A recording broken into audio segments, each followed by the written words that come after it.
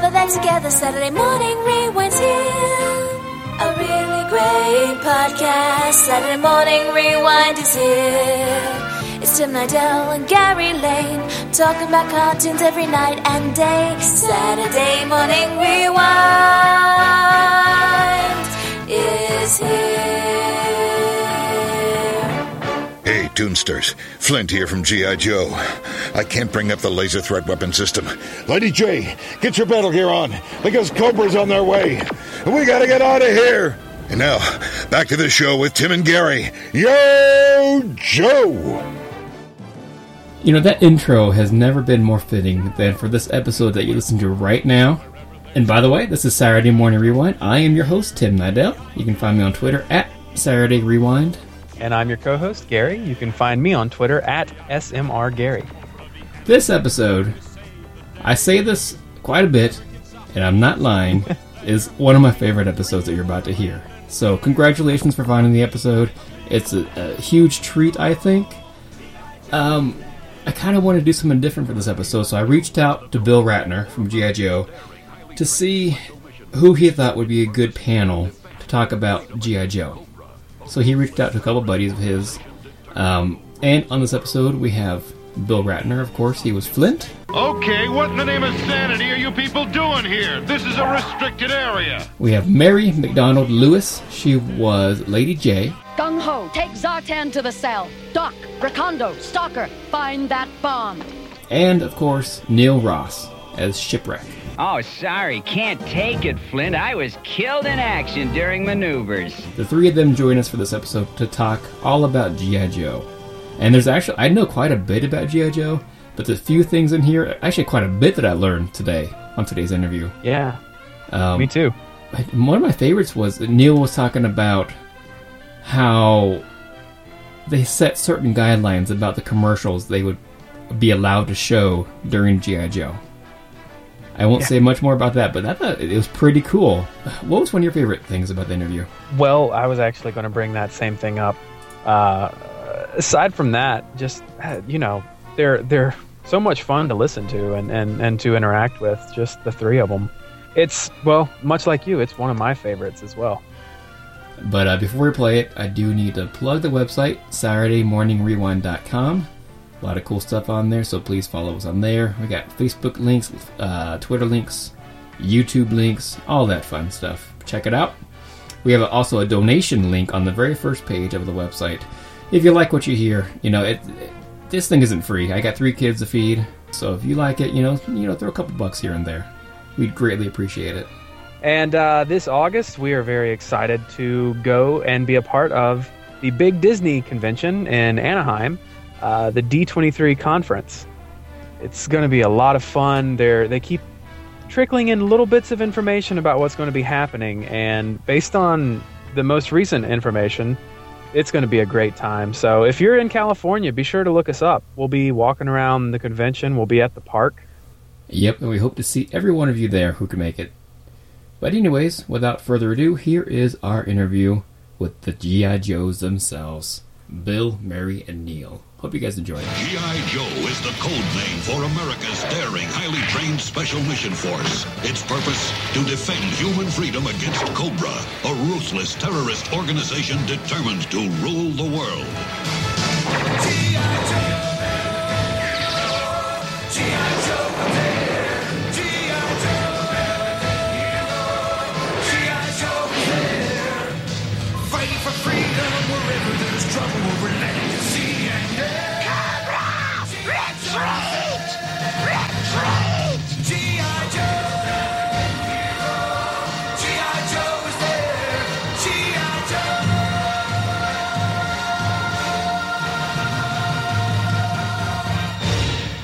So let's start off with a real quick G.I. Joe roll call so people know who we're talking to here. Can I get you guys to say your name and the character you played and possibly give us a little bit of audio sample of your character? Sure. My name's Mary McDonald Lewis, and I played Lady J on G.I. Joe. Now you know, and knowing is half the battle. This is Bill Ratner playing Flint. Listen, Lady J, we gotta get out of here because Cobra's on their way and I can't bring up the laser threat weapon system. On it, Flint. We gotta vamoose. Yo, Joe! How many times do you guys think you said "Yo, Joe" in your career? Well, a gazillion, I think. First, I'm going to start off with a little backstory about myself and my childhood. If I have to say there's one cartoon that defines my childhood and brings back the best memories of my childhood, it would have to be G.I. Joe. I mean, the toys were amazing, the characters, the show was amazing. I'm still in love with it today, so thank you so much, both of you, for coming on. You're so welcome. I know Billy and I both feel, and all the guys on G.I. Joe feel lucky, surprised and lucky that we were able to enhance your childhoods, because voice actors are really just big kids at heart anyway. And so for us, making your childhood a little bit happier, we get that, because we were as into cartoons when we were kids as you guys were. We understand their importance. I mean, if any of the voice actors from Crusader Rabbit were still alive, oh, God, I would be freaking out to meet them, to hang out, to go wherever they were giving autographs. But I had no idea. I mean, we recorded from the end of 83 through 85, the 50 episodes that were done in this country, and then we had the Screen Actors Guild strike because producers were asking us to do things that were beyond the contract. And Deke Enterprises said, if you strike, we're taking this show to Canada. And so all of a sudden, starting in 86, the episodes, everybody was sort of in a boat like that. They dropped virtually every character except Destro and Cobra Commander, if I'm not mistaken. Mm-hmm. I said we should have Neil Ross here. Hello, Neil. You aren't a Canadian, but you sound Canadian. I'm a little suspicious. Well, I'm a former Canadian, so I'm familiar with the problem. But I've been an American since I was 18. Hang on, my cell phone is ringing. Oh God! I thought that was my pacemaker low battery alert. So anyway. So yeah. I just wanted to say that at that time I suggested, and nobody picked up the ball, I said we should have taken out a full-page ad in Variety saying, G.I. Joe, the all-American hero with the all-Canadian voice. Yeah. Yes, we should have. I would have helped pay for it. And but I had no idea. So we really basically finished. Neil, were you done? Was your character done, or did you do some more with the Canadians? No, once it went away, that was the end for me. They killed off about 99 of us, and including, I believe, Duke and Scarlett and everybody else. And I had no idea until Mary and I got an invitation to go to some JoeCon somewhere that there was even any interest at all in the cartoon, let alone fan groups and fan pages and G.I. JoeCon put on by Hasbro to this day. I had no idea. It was all happening without our knowledge. Yeah, and so it's fun. I mean, this is Tim. This is a long-winded response to your remark about how much it meant to you as a kid. And cartoons meant a lot to us as kids. They were just different cartoons. Clutch Cargo meant nothing to me as a child. But the Disney stuff and Looney Tunes and Warner Brothers for sure. Neil, who were the voices on Crusader Rabbit? Lucille Bliss, was she Crusader Rabbit? Was she the voice? Of course, you're asking me. I am not familiar with that show. If you like, I'll jump on IMDb. But you grew up in a foreign country, sir. I want to make the point that I have been a loyal American citizen since the age of 18.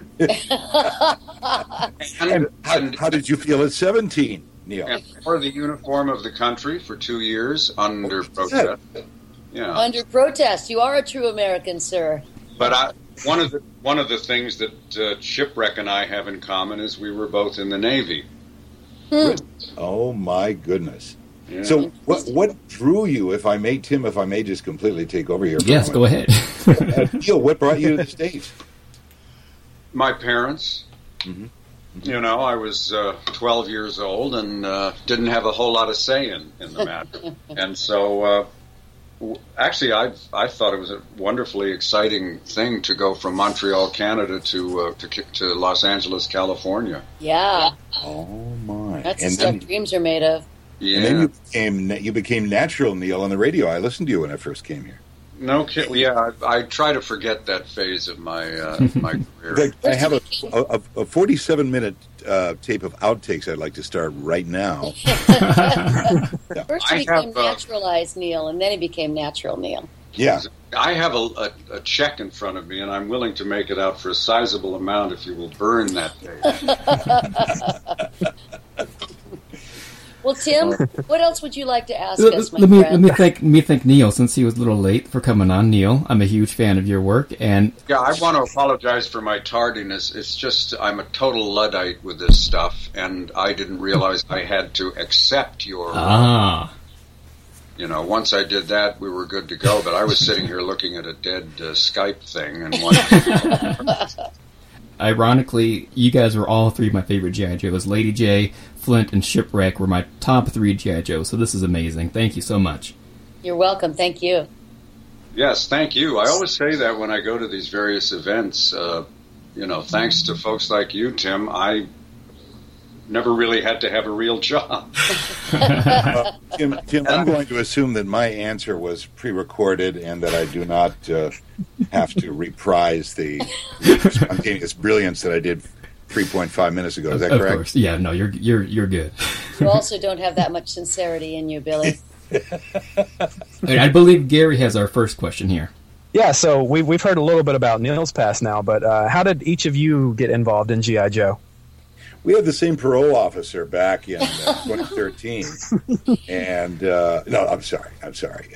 We all were our agents called us in the fall of 1983, if I'm not mistaken. If I'm not correct, mistake me. And it was just another audition, which I thought, well, this would be a day or two on a little cartoon. And I remember meeting Marion Line, and there were probably 100 of us outside of Wally Burr Recording on Cahuenga Boulevard West, near in Studio City, California. Everybody came out for it. It was nuts. Yeah. Actually, by the time you got to Wally's place, it was Ventura Boulevard.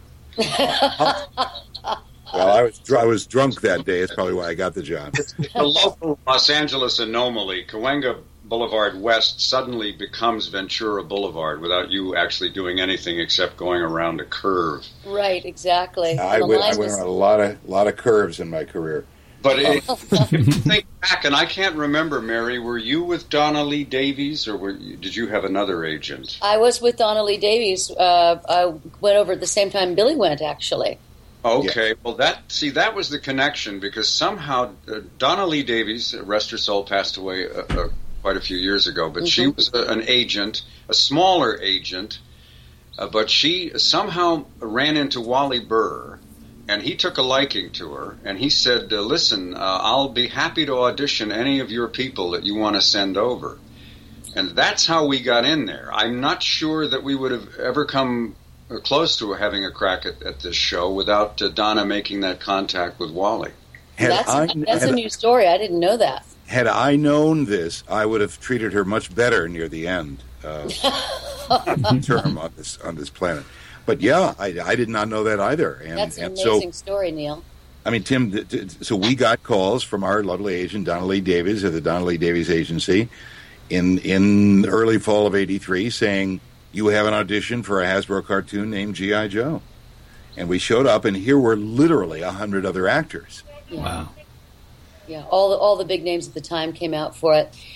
I was actually meant to audition for and ostensibly be cast for a different character who was, in fact, a one-off. And as Wally, whom I had never met before that day, I knew Neil and Billy prior. I'd not met Wally before. I don't know if the boys had. And he heard something in me that he liked, and he kept asking me to step further and further from the microphone and the music stand, step back further and further, use my voice more and more. And one of the things that's interesting about that show in particular is that cartoons, these were some of the early cartoons where sort of natural voices or largely natural voices were used. Mm-hmm. The character development that we brought to the mic had to do with a shift in vocal placement and possibly what was going on in the mouth, a shift in pitch and tenor. but none of us became, sort of little animals. We were all humanoid. And I think that as well, this was one of the early shows where, from the perspective of interpretation, we were allowed to be as loud as was humanly possible. Something that we came to regret after 5-hour, 6-hour sessions. But this wasn't fake yelling. It was absolutely real yelling. And I think that one of the reasons Wally cast me as Lady J was because I was willing to really go there on that audition. As I recall, I don't know what you guys remember, but I wasn't called back. I don't think there was a callback. I think I was cast that day. I think that's correct. And what Mary mentioned just a moment ago about the style is really significant, and I think as one of the reasons for the incredible popularity of both G.I. Joe and Transformers is the style of voice acting changed. Wally Burr and Hasbro and Sunbow made a decision. They knew they were going to do a gigantic rollout of toys, the biggest since the FCC was started in the 1930s. President Ronald Reagan, after the 1980 recession, had gotten the FCC deregulated vis-a-vis children's television. So for the first time in history of television, the advertisers and the merchandisers could have at kids for as many minutes as they wanted with action figures and dolls from the show and so on. And so Hasbro created a gigantic rollout of toys and figures in anticipation of both Transformers and G.I. Joe. And along with that came, either accidentally or on purpose, the desire to create a more real-sounding, human-sounding, ensemble-sounding, military-sounding show that wouldn't do what Mary was just making fun of. The little, we're snarkies and perkies and we're purple. They wanted real women and real men in relationships with each other in a military setting and on the homeland and so on. And so a new kind of cartoon was born that was really American cartoon realism of the 80s. And it was really, I think, probably the first that had ever been done. About the only restriction that the FCC put on children's television was you could not advertise the toy on the show that the toy was related to. Oh, really? This is why there were two shows, Transformers and G.I. Joe. The Transformers toys, the idea was they would appeal to the same audience. Huh. And the Transformers toys were marketed in the G.I. Joe episodes, and the G.I. Joe toys were marketed in the Transformers episodes. That way they did not violate the law, but they essentially marketed to the same audience. But to sort of piggyback on what Bill said, I've often said it's sort of like the Beatles, not that I'm comparing what we did to what they did, but the whole became greater than the sum of its parts. Sure. And I think perhaps that was an accident. I don't know. I mean, these guys were looking to make a buck and sell toys, but somehow they put together a team that wound up creating something that was perhaps far, far better than what the big shots had envisioned. It became something that could stand on its own, and obviously the fact that it's still remembered and revered 30 years later, that's no accident. The team is the accident, but exactly, and a lot of that, of course, was the brilliance of Wally Burr's casting and his direction. The writers and the writing was very, very strong. The fact that we all got to be together in one studio as opposed to simply showing up and reading our lines in the clear is something you don't see anymore, and it was fantastic. It really, really, really made a difference. One of the things that I want to note about kind of the alchemy, particularly of the writing, this is something that Billy and I have kind of hypothesized around in the past, and that is that the women's roles were unusually strong, both the villainess and the female heroes. And we think that there's a very good possibility these writers who were young at the time were the sons, largely the sons, there were no female writers that I recall, of second-wave feminists. So they grew up with mothers who had grown up with Betty Friedan and Gloria Steinem. And it was it was certainly one of the first waves of fully educated women coming out of college and then having children. So whatever inspired these male writers, young male writers, to create these really powerful roles that resonate today with both men and women, I also think that was a part of the magic. And we knew this. We knew this because of the way they dressed in soft pastels, simple over-the-knee skirts, sleeveless blouses. These guys were artists. And, no, it's interesting. I mean, they brought in. There's a cartoon writers union here, but they brought in guys from episodic TV, and they really wanted to spend some money and to get some decent scripts and plots going. And the challenge for them was there were many characters. I mean, the more successful the shows got, both Transformers and G.I. Joe, the more action figures they wanted to sell, the more characters they invented. And it became complex for the writers. So they really needed a strong team. And I think that Wally was probably chosen, not only because he was ridiculously inexpensive, but no, I loved Wally. He's a cool guy, still around.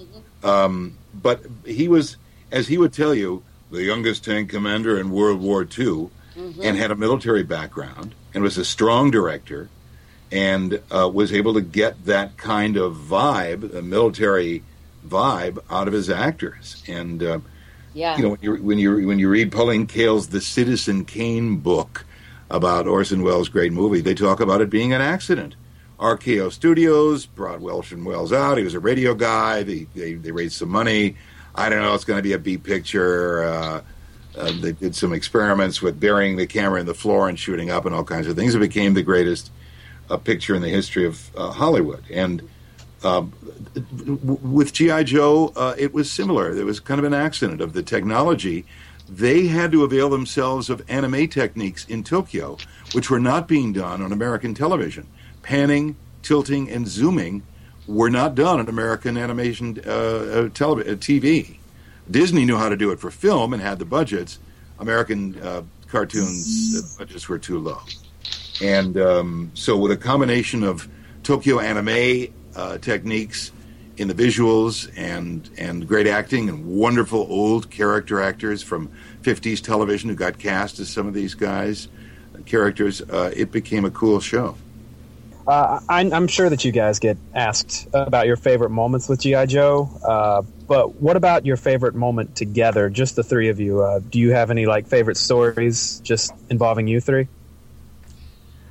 Well, there was that one time we're not able to talk about it now because I can't. I'll have to close my ear. Was that the time at the Safari Motel on Olive?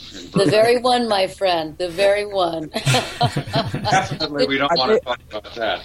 Good times. Do you guys remember the early days when Wally was still on Ventura Boulevard and he had this studio and there was a nice big parking lot in the back? And but he had this crazed landlord who occasionally would get mad at him, and suddenly in the middle of a session, everybody out! Get these cars away! I'm going to have everyone towed! These heroic men and women would shuffle off and get in their cars and go up and down Ventura Boulevard desperately trying to find a place to park. Do you remember that? I believe I was a part of that. I believe I had to move my Volkswagen Bug out of that lot at least once. Right, he had a very angry neighbor, right? Isn't that right? Yeah. I thought it was his landlord. That was my memory. The guy that owned the whole shooting match would occasionally get mad at Wally for some reason, and that was his way of punishing him. You can't use the parking lot. My lawyer just texted me. He's listening to the show and advised me not to discuss anything that happened outside the actual walls of Wally Burr recording, including in the parking lot itself. So I think we should move very quickly on. I'm just sort of curious if Mary and Bill share the same sort of mindset I have, because I work both shows. they've all sort of tended to blur in my mind, and when I think about it, it's a gigantic G.I. Joe Transformers session, and everybody's there. Yeah. And it's just sort of this, I can pin down certain things that happened, but a lot of it's just like a giant. It's a mashup, isn't it? Mashup of both shows in my mind. Well, Neil, I think you did more Transformers than I did. I just did a couple of episodes, and I know that I played Flint's father. Is that possible? Or did I play Lady J's father? And explaining to Lady J to Flint and Lady J's illegitimate daughter, who became an officer and a dangerous operative, dangerous in all the best senses. That she would succeed. This is grandpa to granddaughter. And Mary, you and I, as Lady Jane Flint, learned this only recently, that we in fact did have an illegitimate child, yes, a character on the show who appeared in Transformers, That's whose right. last name was Fairborn. Yeah. My Flint's last name. Yeah. But, Tim, to answer your question, I do remember somebody lighting Michael Bell's script on fire as it spoke. Because he was Duke, the voice of Duke. He was always trying to leave. I've got another session, Wally. Is there? No, just get back in the booth. And did he deserve having a script lit on fire? Probably. Yeah, exactly. That's still up for debate. And of course, in the show itself, in the context of the script, Lady J and Flint, which probably preceded the procreation of this illegitimate child, and I'm not making this up, did have a sunscreen scene on top of G.I. Joe headquarters that was, I thought, very, very grown up and sophisticated for children's television. But it was the 80s. 100 million little boys, their first experience of love, sweet love. Yeah, this is true. We're not making this up. And this is the 80s. These are writers who were out of control. There was every negative thing that's ever been said about Hollywood is true. These are people who are trying to pass their amoral and unethical lifestyle off onto the children of America. Godless lifestyle. It got nipped in the bud, and this is mainly a good, wholesome series of 50 cartoons that you can buy from. Well, I have a little set. You can buy the first 2 years. I was going to say, going way back, there was at least one woman writer involved. I wish I could remember the last names. I can't. There was a husband and wife team, Pam and Dennis. I don't have the last names, but they used to come to sessions. They were possibly the only writers who actually came to watch sessions happen. I'd forgotten that. There was at least one woman writer involved. Yeah. That's great. And Billy and I did have another steamy scene, Billy, in the we were in a diving bell, I think, being pulled up to rescue. The guys had gotten us out of some jam or other, and there was or we were being airlifted into a helicopter. And anyway, we're kind of hanging off a rope, and there was a great deal of togetherness as we rose up through either the water or the air, and that was pretty steamy as well. There was actually a scene with Lady J where she discovers that she is kin to Destro. Yeah, I do remember that. And she's being suspended over a stewy swamp of monsters that's bubbling away in the family castle in a negligee, as I recall. Do you remember that, Tim? I do. Yeah. So that was pretty steamy. And there's a lot of guys across the country who, when I go to the cons, have been very, very kind and very respectful, but have also let me know that I was kind of their first crush. I would have to agree with that. I mean, to me, it would be Wonder Woman was my first one. Linda Carter was my first crush. And then I would probably say Lady J is a close second, maybe third. That's a good. She's, I think, a very good character to be crushed out on because she's strong and smart and wasn't fetishized the way characters today are fetishized as sort of ambulatory blow-up dolls. G.I. Joe will return after these messages. Disney music fans, the time has come. It's the Neverland Battle of the Disney Bands. Your vote will determine this year's top 5 Disney songs. Vote now at poll.neverlandpodcast.com. That's POLL.neverlandpodcast.com. And listen to the Neverland Podcast to see which Disney band rises above the competition. Now, back to G.I. Joe. Okay, so I know all three of you played amazing characters on the show, but sometimes it's always more fun to play a bad guy, right? What character on the Cobra team would you be if you could be a Cobra for one day? Cobra Commander. Destro. Which one? Arthur Burkhart played Destro. And, Isn't that correct? Yes. And Chris Latta played Cobra Commander. Isn't that right? Good one, Mary. Good one. Either one of those guys. Well, I actually got to be a bad guy in the show because I played Buzzer, who was one of the Knocks. Oh, that's right. And Michael Bell was the evil twins, remember? Right. That's right. But what I liked about Shipwreck was, unlike most of the other characters who were either very good or very evil, he sort of,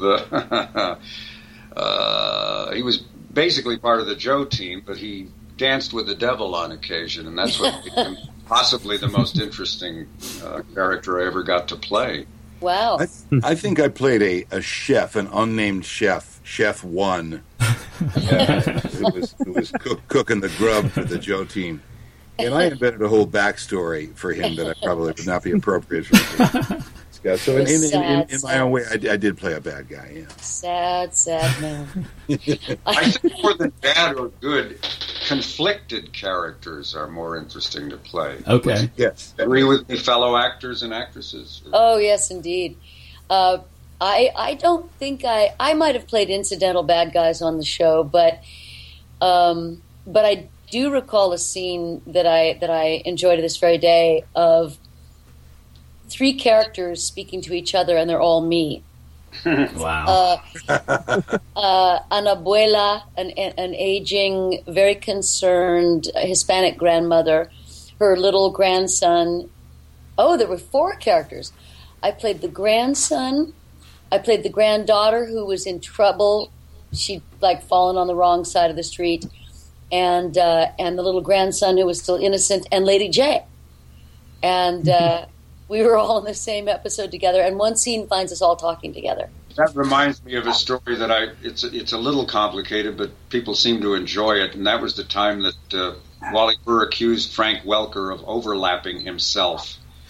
I have to explain overlapping. They don't want you to jump on the last syllable of a previous actor's line because they might want to slide the lines around for animation purposes. So no matter how dramatic the scene was, you had to leave a nanosecond of silence between your line and the previous actors.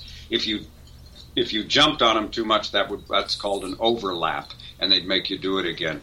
So Welker is playing a scene. He's playing both characters. And Wally almost never looked at us. He always was looking at the storyboard, which was a pictorial representation of what the cartoon was going to look like. And then that was his job. He didn't need to look at us. So Frank is such an astonishing talent. He is ripping through this thing, playing both parts, jumping in and out of both characters at lightning speed. And about midway through the scene, Wally gets on the button. He goes, "Nope, stop, hold on. We just had an overlap." It's all Frank. How could it be an overlap? We did holler. Wally was very embarrassed, and felt bad. But I mean, that was how fast Frank was moving. Wally heard an overlap. Oh boy! Wow. We've talked a little bit about the plots to the story before, a few minutes ago. But don't get me wrong, G.I. Joe is still an amazing show, but you have to agree some of the storylines, or most of the storylines, are a little cheesy and a little far-fetched.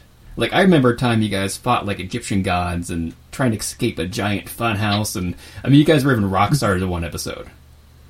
Is there a crazy episode that you remember? Well, the Egyptian gods comes to mind. Good pull on that one. Yeah, I mean, I think that, I think the goal was to fight to overcome gigantic odds and yet somehow not kill anybody along the way. And they just had to keep raising the stakes, I think, even over the course of just 50 episodes. I don't have I have very specific memories of a lot of the sessions and the people.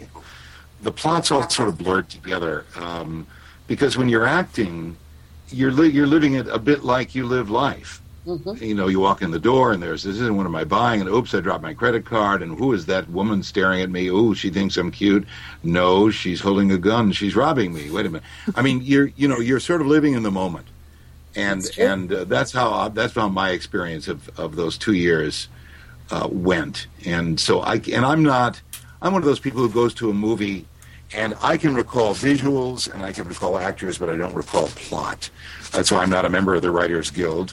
But that's how it was for me, is just sort of embedded in my character and getting the voice and doing dialogue with the other characters and listening to their performances. And that experience did not involve much memory of the actual plots. The thing that I do remember is being handed a series of scripts for the public service announcements. Oh, yeah. That's right, Bobby. It's mean to throw an ancient medieval mace at your mother's head. Don't do that. Peace, baby, peace. These wonderful sort of corny PSAs that adult fans have pointed out to me recently that were actually very helpful to them as children, teaching them ethics when their parents were off in divorce court.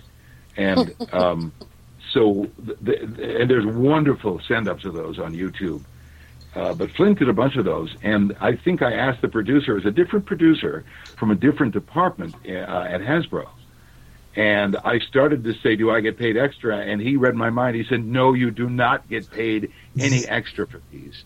And I said, well, what are they? And he said, well, they're standalone PSAs that are going to run maybe before, during, and after the show on children's television, because parent groups are upset that we're showing a military show for children on TV. And this is going to sort of be a sop to them in the FCC that this is really about personal ethics and morality. And I remember that scene very quickly, very, very clearly, rather. Mm-hmm. But in terms of I think I do remember being attacked by a prehistoric velociraptor, and I had my only weapon was a 2x4, and I was able to hold him off. And Wally was screaming at me, "You're being killed by a velociraptor! Scream, raptor, scream!" And so I had to do more than I had to do and I'm very proud of that work. To learn more, because Bill is right. The actor tends to focus on the moment and not necessarily the big picture. But I recently did an appearance. You were there, Bill, I think, at the Egyptian Theater in Hollywood. Yeah, where they screened the first ever public screening of the G.I. Joe, the movie. Right. And Flint Dille was there, and he went into a lot of explanation about why some of these storylines happened. They were so hamstrung with things they couldn't do because they were constantly being hounded by these various parent groups about the show being too violent and this and that, and so there were a lot of areas they were forbidden to go into, which sort of forced them to go to Fantasyland. Okay. Mm-hmm. He can probably tell you a lot more about that. Obviously, he can tell you a lot more about that than I can, but that's a partial explanation. Okay, that makes sense. For some of that was very. I didn't realize, and it was a fun thing. Mary, you were invited, but you had to go back to Portland, or you would have been there, but. There was a good handful of us. Duke, Michael Bell was there, and Neil and myself and a few others, and writers and producers from Sunbow and Hasbro. And it was a screening of the Transformers cartoon movie, animated movie, and G.I. Joe, the movie, which was made in 1987 with Don Johnson. They went down to the set of Miami Vice and recorded Don Johnson's voice. Flint had very little to do with it, but this thing had screened once, if I remember right, at Comic-Con in 1987 at some suburban theater, and they had to bus people out there to get them to see it. And that was the last screening that was ever given in public of G.I. Joe the movie until 3 months ago at the American Cinematheque on Hollywood Boulevard at the Great Old Egyptian Theater. And one of the reasons, if I'm not mistaken, Neil, was Duke dies in the movie. Well, that was the thing. What happened was they did the Transformers movie, which in subsequent years has attained a following among the fans. But at the time, they hated it because Optimus Prime dies. Mm-hmm. Right, yes, that's right. And what they were doing, if I remember Flint Dilley's explanation correctly, they basically wanted to kill off all the major characters and replace them with new characters to sell more toys. Right. But what they had done, they didn't respect their characters. They didn't respect the stuff. The kids love Peter Cullen. Yes. Mm-hmm. I mean, now we realize how huge Peter is. But even back then, when I would go somewhere socially and there were kids and somebody would say, this guy does Transformers, the first question out of their mouths, tell me about Optimus Prime, the actor. Is he a big guy? And I would lie my ass off. I'd say he makes Schwarzenegger look like a huge. In fact, Peter Cullen at one of these sessions did say, I said, Peter, you had an on-camera career. He said, yeah, but, if I'd been 6 inches taller, I would have been huge. But, But when Paramount decided to do the first live-action G.I. Joe picture, they wanted Tom Cruise, Brad Pitt, they wanted somebody else as Optimus Prime. And there was a huge fan groundswell of protest. Mm-hmm. And if I'm not mistaken, thousands of fans wrote in saying, we will boycott and picket your lousy Paramount live-action G.I. Joe movie if Peter Cullen does not play Optimus Prime. Well, Peter Cullen played Optimus Prime. Mm. Well, just to continue with this explanation, the Transformers movie did not do well upon initial release because once word of mouth got out about Optimus Prime and other beloved characters dying, the kids stayed away in droves.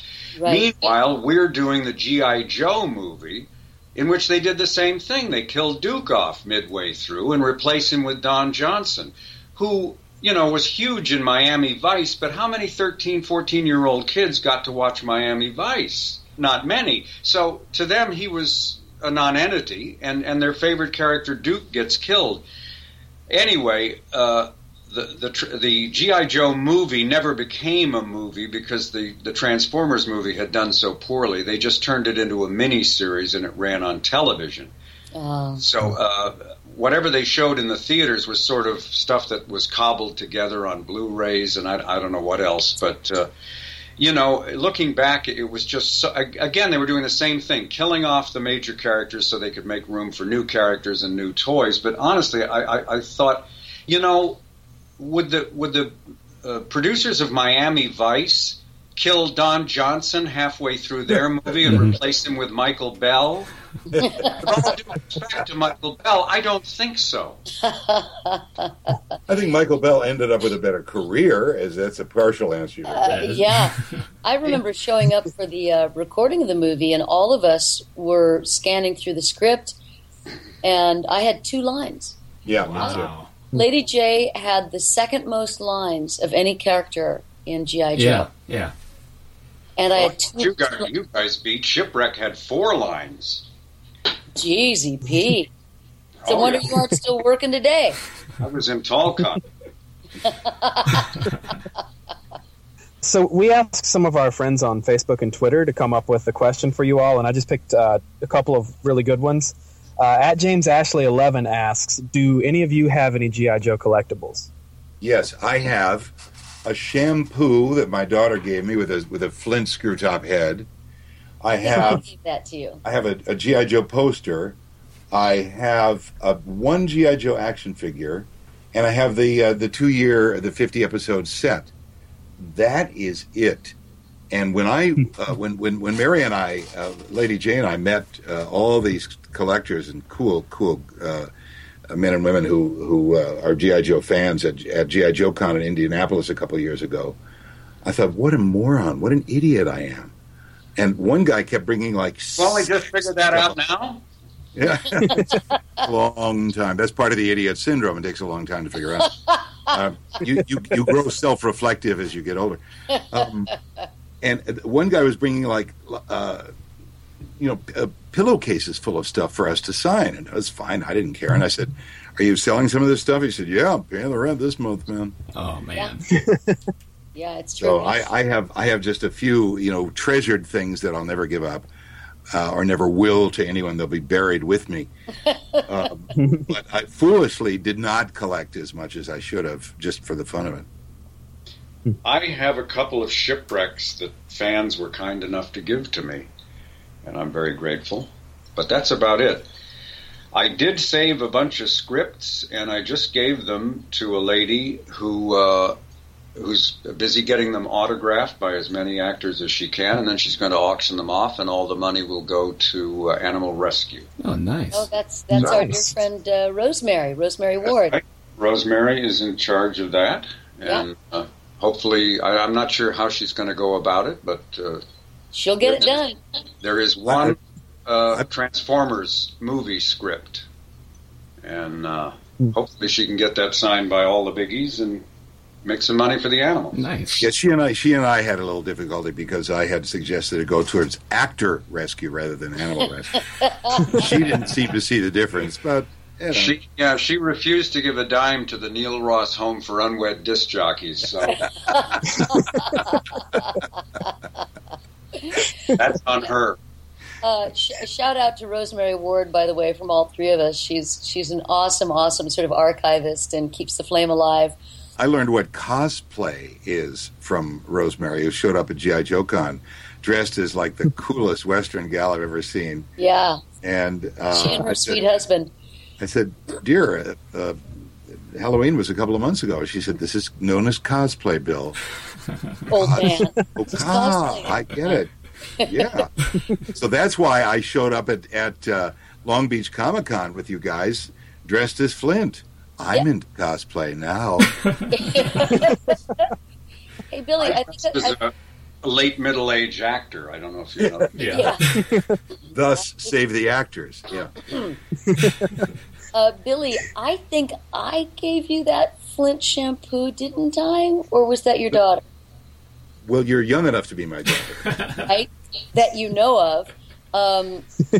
I might have given you that shampoo. I'm not entirely sure. It's possible. I've romanticized it. I've made it a more of a family story, but you may very well have given it to me. Given that you have no daughters, I'm calling it into question. Not that I know of. Oh, I have one daughter who just made a couple of grand, was flown up to Silicon Valley to do baby cries for The Sims. Oh man. So she is alive and well and performing. She made her insurance in the Screen Actors Guild last year. Good for her, man. Oh, cool. I have a couple of original Lady J dolls from the day. One was from my sister, and the other one came to me. I'm not sure how. So I have those two dolls. Billy and I have beautiful masks made by a man in France of our likenesses. Flint and Lady J. And then we were given, as a consequence of being in Indianapolis, each of us was given a box of the 25-year anniversary reissue, at least I got, of the Lady J doll. And so when I fall on hard times, those will go on. You'll see those on eBay. Actually, it's funny. I have two cards out now, out in the world. I see them. One as Lady J. I see people selling autographed Lady J cards, and then I also have an autographed card as Frau Pech, which was an on-camera character I played on Grimm. And so I get these notices because I vainly have Google notices, and I'll see a Lady J card up for sale, and then I'll see a Frau Pech card up for sale. It's a very strange life. Well, I've decided what my future is going to be. I've always wanted to be at the county fair, and the Comic-Cons, large and small, are somewhat like the county fair, and only air conditioned. And I think I'm going to be one of those voice actors in my Flint costume, and my gray beard, sitting there with cards, and I think I'm going to let G.I. Joe fans sell their stuff on consignment. I'll take 25% of the gross. Hey, yo, Joe! Hey, fans! Yo, Joe! Come by on the half hour. I'll be doing 15 seconds of dialogue, if I can remember it. Episode 22, the script that Neil Ross gave me. That's our future, and you think I'm kidding. Like in the movie Galaxy Quest. Yes, exactly. There are some of us already out there at the Comic-Cons with pictures of ourselves, and I think this is what the future holds, but this is better than prison camp, you know. So our other social media question, our friend Christy on Facebook asks, and this one's more for Bill and Mary. I don't think that Neil was involved with this, but you both returned to G.I. Joe in 2014 for an episode of Community. What was it like returning to the franchise after so long, and was there a difference in the recording process this time around? Well, we went in separately, and Michael Bell also came in. The dialogue was awesome. The final look of the show was just incredible. I was delighted to be there, and it just reminds me that when the fans ask for a remake of G.I. Joe featuring the original voices, listening to that Community episode, I think everybody sounded pretty darn good. I think that we could still get out there and do that show. I had a blast. Yeah, it was really fun. The people who created Community also have an animation wing in their production company out in Burbank. And these are, guys in their early 40s, who are the perfect demographic who watched G.I. Joe as they grew up. And Joe McHale, who played the lead in the series, has a nightmare. He's stuck in a G.I. Joe episode. And this is when it was still on NBC, and it was later canceled. I don't think it was our fault. But it was really, really fun. I mean, I got a call from my agent who's saying, we got a call from Seth MacFarlane at Family Guy who wonders if the man who did the voice of Flint is still alive. Oh, jeez. And she said, yes, it's Bill Ratner. We represent him. So Flint ended up on the Fox premiere of Family Guy and then in Robot Chicken and Community. I'm waiting for Flint to appear on Desperate Housewives. Really? Good, kind of a good news, bad news thing.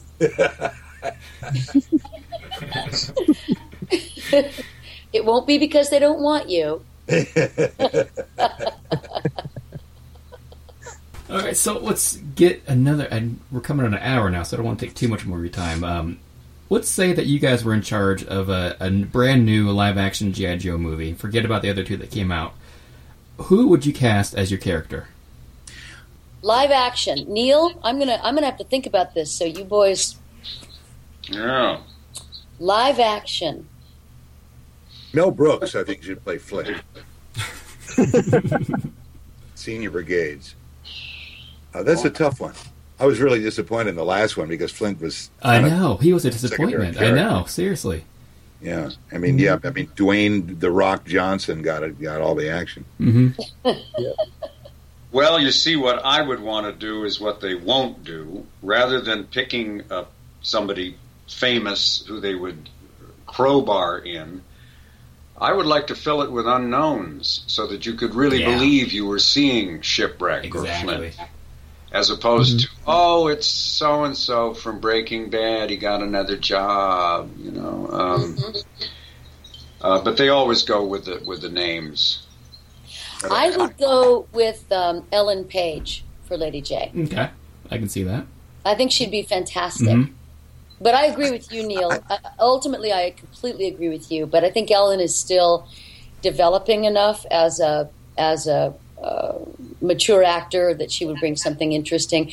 And again, my issue with Lady J and the other piece. I mean, I think her athleticism was terrific, and I think she did a great job. But I think she was hindered by galloping sexism of the Hollywood kind, where she wasn't allowed to be a fully formed human being.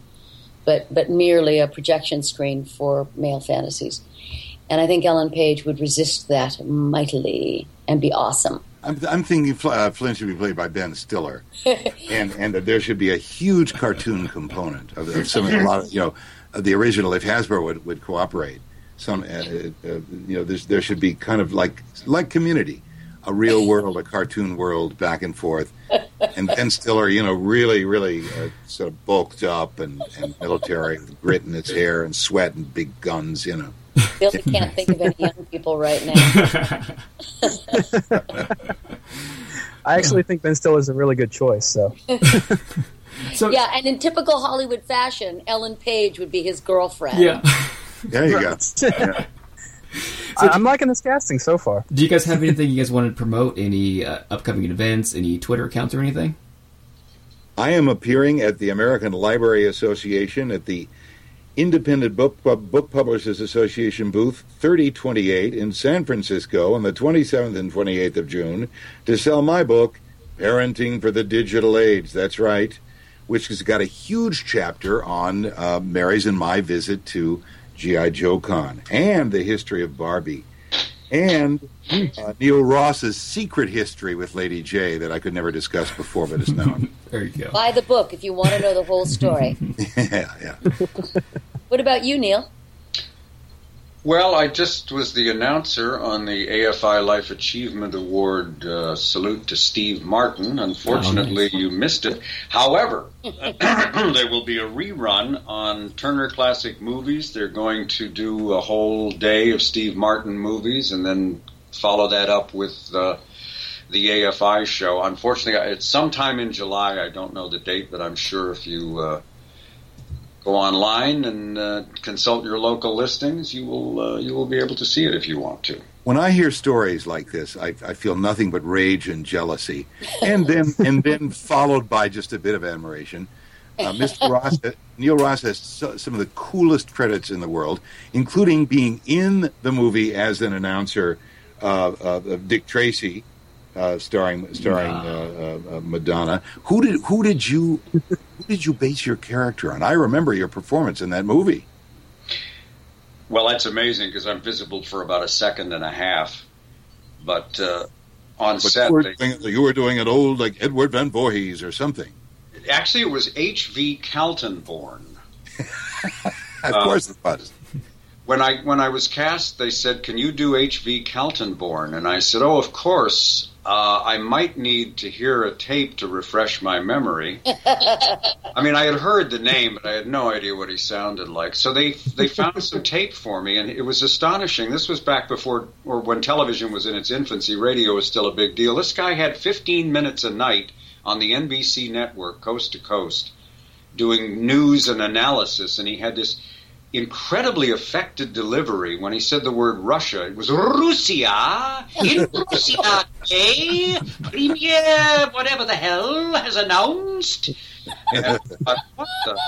Russia. I read a book on Warren Beatty, who directed and starred in Dick Tracy, and he and his sister Shirley MacLaine were raised in the Washington, D.C. area, and he has always been a bit of a political junkie. I bet he listened to Kaltenborn when he was a teenager. As a boy, yeah, right. So that's what he wanted. So I had this strange sort of overdone delivery. And it was a very cool, it was like a pastiche, a quickly edited pastiche of old announcers, like the trope of the old spinning newspaper comes out and the headlines and so on. This was a great tribute to the old-fashioned announcers. Yeah. And I said, well, there's Neil Ross, a new-fashioned announcer playing an old-fashioned announcer. Well, actually, everybody was... Walker Edmonston was one of the guys, and then John Machita, the guy that did the fast talking in the commercials, he was one. And then the fourth guy was somebody that Beatty put in there. Excuse me, I don't know what's happened to my voice. But I mean, to Tim, to answer your question, we're all three of us continue in voiceovers. There's no accounting for taste in the world of advertising. And Mary's most interesting credit, and then I'll let her speak to that, is a tranquilizer called, what's it called? Lunesta. Lunesta, oh, big really? national Class A campaign. Lunesta, because we know that America needs Lunesta.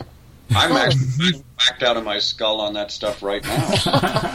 I still have more samples in the trunk of my car, Neil, so you know where to find.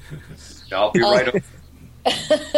The Lunesta spot was an old school, platinum clad Class A contract, one of the last of its kind, and was a couple of years of very, very good living. What I like is the notion of pairing it with my other job. I was the longest, first and longest working union voice in the then emerging world of speech recognition.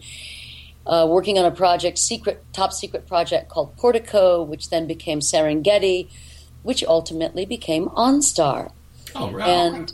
And the reason that GM hired General Motors hired General Magic in Silicon Valley to provide the platform for their car, the very first functioning speech rec in automobiles, was because they wanted the voice. Okay, Mary, I'm going down the 405. And I'm just about to miss the Long Beach exit. Tell me what to do. Take a Lunesta. Follow the wings.